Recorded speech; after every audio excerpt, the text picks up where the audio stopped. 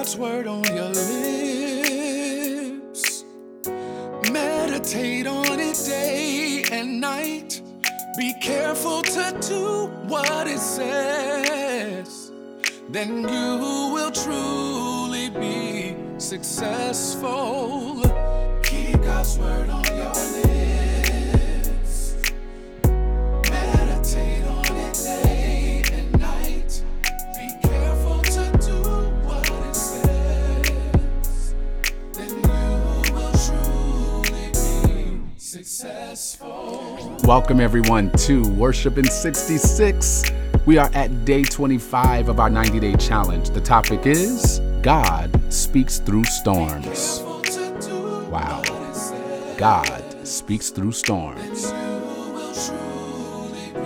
God speaks through storms. I'm not going to try to rap, y'all. Listen, we are still in the book of Job. Job 38, the first verse, it reads this way. Then the Lord spoke to Job out of the storm. He said, "Who is this that obscures my plans with words without knowledge? Brace yourself like a man. I will question you, and you shall answer me. Where were you when I laid the earth's foundations? Tell me if you understand. Who marked off its dimensions? Surely you know. Who stretched a measuring line across it? On what were its footings set, or who laid its cornerstone while the morning stars sang together and all the angels shouted for joy? Who shut up the sea behind doors when it burst forth from the womb? When I made the clouds its garments and wrapped it in thick darkness, when I fixed limits for it and set its doors and bars in place, when I said, this far you may come and no farther, here is where your proud waves halt. Have you ever given orders to the morning or shown the dawn its place, that it might take the earth by the edges and shake the wicked out of it? The earth takes shape like clay under a seal. Its features stand out like one of a garment. The wicked are denied their light, and their upraised arm is broken. Have you journeyed to the springs of the sea, or walked in the recesses of the deep? Have the gates of death been shown to you? Have you seen the gates of the deepest darkness? Have you comprehended the vast expanses of the earth? Tell me, if you know all this. What is the way to the abode of light? And where does darkness reside? Can you take them to their places? Do you know the paths to their dwellings? Surely you know, for you are already born. You have lived so many years. Have you entered the storehouses of the snow, or seen the storehouses of the hail, which I reserve for times of trouble, for days of war and battle? What is the way to the place where the lightning is dispersed, or the place where the east winds are scattered over the earth? Who cuts a channel for the torrents of rain and a path for the thunderstorm, to water a land where no one lives, an uninhabited desert, to satisfy a desolate wasteland and make it sprout with grass? Does the rain have a father? Who fathers the drops of dew? From whose womb comes the ice? Who gives birth to the frost from the heavens, when the waters become hard as stone? When the surface of the deep is frozen, can you bind the chains of the Pleiades? Can you loosen Orion's belt? Can you bring forth the constellations in their seasons, or lead out the bear with its cubs? Do you know the laws of the heavens? Can you set up God's dominion over the earth? Can you raise your voice to the clouds and cover yourself with the flood of water? Do you send the lightning bolts on their way? Do they report to you? Here we are. Who gives the Ebids wisdom, or gives the rooster understanding? Who has the wisdom to count the clouds? Who can tip over the water jars of the heavens when the dust becomes hard and the clods of earth stick together? Do you hunt the prey for the lioness and satisfy the hunger of the lions? When they crouch in their dens or lie in wait in a thicket, who provides food for the raven when its young cry out to God and wander about for lack of food? And that ends God telling us off today. Praise the Lord. Our worship thought today is very simple. God speaks through the storm. I know you already know this, but indulge me. Words are powerful tools of communication. When you use them well, they will always glorify God. But when you don't use them well, you may bring unnecessary drama into your life. I'll never forget sitting in this huge conference, and the lady preaching said, "Look at your neighbor and say, I'm broke right now, but the storm is passing over." I looked at my grandmother. My grandmother looked at me. Almost immediately after, both of us burst into laughter. You see, everybody got that person that you shouldn't sit next to in church, because if they give you the right face, y'all are going to lose it. I could tell she was thinking the same thing I was thinking, but we didn't say a word. Meanwhile, everyone around us was screaming, "I'm broke right now, but the storm is passing over." My grandmother waited until it got really quiet. Then she screamed, "I may be broke, but even if I was, you ain't gonna tell me to tell everybody in this room." I couldn't agree with her more. Often we are arrested by our words, and then we get upset when we can't post the bail. Take, for example, the use of the word storm. In church, a storm is a common metaphor we use to talk about going through. Many people shout when the pastor announces the storm is passing over, but most times what we call a storm is actually a stream. And when we don't put forth the effort to really differentiate the two, we end up dramatizing our lives. Yes, we do. When we don't put in the effort to connect the sermon to our real life story, we end up saying amen to things that aren't necessarily true. If the truth were told, few of us have been through a real storm every single week of our lives.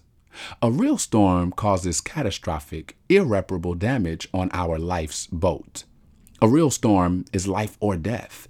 It's the back-to-back tirade of issues that happen so violently you can't come up for air. And if we have dealt with the real storm, I doubt very highly that you go through one every Sunday at 9 a.m. and every Wednesday at 8:30. Let me tell you what a real storm looks like. My friend lost her 3-year-old baby to a freak accident. She dropped him off at daycare. 3 hours later, he swallowed a thumbtack. Minutes later, he was dead. And that's a storm. Another friend of mine lost his father to a heart attack, and the very next year lost his wife to cancer. And that's a storm. Another friend went to work and found out he had no job. When he got home, he realized he had no home either, because everything was swallowed up in a fire. Those are storms. So let me ask you again, what are your current storms today? You don't have a car to drive? Well, that in my opinion might be a stream. You see, public transportation will save you gas money, and you could possibly be missing out on your lifelong friend because you didn't catch the bus. Don't be too bougie to catch the bus. The bus saves lives. So what's your storm? You don't have a boyfriend. Well, that might be a stream, depending on your age bracket, right? There are men and women hooked to respirators right now as you are listening to me speak to you. They're gasping for one last breath so that they can say, "I love you," to their spouse of 50 years, or to their child, or to their mom. There are children born with diseases they didn't ask for. Have you really been through a storm this week? Be honest. If the lights were turned off, be creative. I always say, buy some candles and celebrate Jesus' birthday with the kids every day. They will be ecstatic. If your car was repossessed, pray for a carpooling friend. Help them out with gas every once in a while. My point is, ask God to give you wisdom. Ask him to filter your storms from your streams. I know for me, sometimes I can be a bit of a drama king, and I know that I'm not even always going through a testimony. Sometimes we're going through a not even a test, a You may be overreacting about something Job wishes he could have said was his only problem. Which leads me to my next point. I've only read through the Bible, the entire Bible, from cover to cover, twice in my life.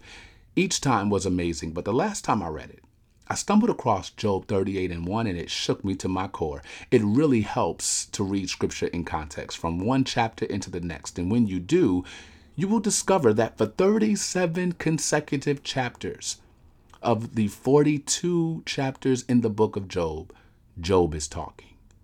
Job is taunting. He and his friends are playing double dutch with theodicy. For 3 cycles, Eliphaz, Bildad, and Zophar attempt to tackle the age-long question, why do bad things happen to good people? They think that they are consoling Job, but in actuality, they are doing everything opposite than that. The others in the Bible. Testing, 1, 2. These are the result of sin. In their eyes, Job's suffering derives from God's judgment, and as such, it is warranted. Job, in response, goes through all of these phases, lamenting his birth, anticipating his death, and scorning his friends for 37 chapters. And God says nothing. For 37 chapters, he lets them go on and on and on, and they never reach a clear resolve. Of course, God hears, but he waits until chapter 38 to open his mouth. When God finally speaks, the Bible says something fascinating. Then the Lord spoke to Job out of the storm. Whoa. Most of us believe God will speak to us before the storm, like he did with the disciples when he told them to cross over on the other side. Or we believe God will speak to us after the storm to help make sense out of all of the nonsense. But what happens? What happens, my friends, when God speaks to you through the storm? What happens when God takes the broken pieces and builds a sermon around your current situation while you are in transition? What if God is using this storm of grief to speak to you? What if God is using the storm of relational difficulty to speak to you? What if God is using this storm of financial depravity to speak to you? What if God is using the storm of contentious criticism to speak to you? What if God is using the storm of familial disconnection to speak to you? What if God is using the storm as an external opportunity to teach a practical lesson? What is the storm God is using to speak through? What if God's message is not the moment where you get the aha after the storm passes? What if God is using the wind of the storm to speak right now? I want to encourage you to adjust your perspective. Everything you are going through matters to God. He's not waiting until the happily ever after. He's not waiting until the wind ceases. He is speaking to you in this storm. I am reminded of when Jesus tells the disciples to cross over to the other side. The storm comes up, the waves and the wind, and they get afraid. Crazy thing is, Jesus has already told them they will get to the other side. So I wonder if God is using the wind and the storm to show us something about himself. I wonder if Jesus was trying to get us to examine our faith tank versus our fear tank. What if this entire episode of your life is about trust? Trust that the God of the wind and the sea is able to get you to the other side. Trust that the God who has never been caught by surprise is able to get you where you need to be. What if the lesson, my friends, was in the wind on the sea and not in the words of your friends? No matter how smart you become, never forget God is smarter than you. When Job is humbled, God challenges Job to then do something hard. Job has to pray for his friends. He didn't even know that this particular prayer would give him what he lost. Job, in fact, does get double for his trouble. But let me be clear. Job never gets the daughter back that he lost. Job never gets the livestock that he lost. In the same way, some of us have experienced so much loss that the new thing only reminds you of the old thing, the thing you miss, the thing that you're accustomed to. This, my friends, is a storm that God is speaking out of right now. And I believe as you handle your duties that God will bless your try. I know, Job, it's been rough, but just put one foot in front of the other and try. Declare, I can do all things through Christ, which strengthens me. Declare, I am more than a conqueror. Declare, nothing is impossible for you. Declare, I believe. Lord, help my unbelief. Declare that nothing shall by any means hurt me. Declare, Lord, I will praise you in this storm, no matter where I am. As you are declaring, God is turning. As you are declaring, God is turning. As you are speaking, God is settling. Job 42:10 says, Then the Lord turned the captivity of Job when he prayed for his friends. I wonder what God is turning as you are attuning. I wonder what God is turning as you are attuning. Today, don't make a storm out of a stream. If you change your perspective, God will give you the peace that surpasses understanding. So what is the worship work for you today? This is going to be weird, but I want you to hear me. Turn the volume up in your storm and listen for your Savior.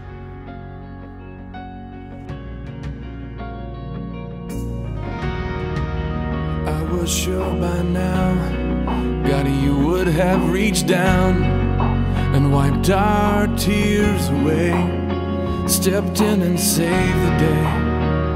But once again, I say amen, and it's still raining. But as the thunder rolls, I barely hear you whisper through the rain, I'm with you. And as your mercy falls, I'll raise my hands and praise the God who gives and takes away. And I'll praise you in this storm, and I will lift my hands, for you are who you are, no matter where I am. And every tear I've cried, you hold in your hand. You never left my side, and though my heart is torn, I will praise you in the storm.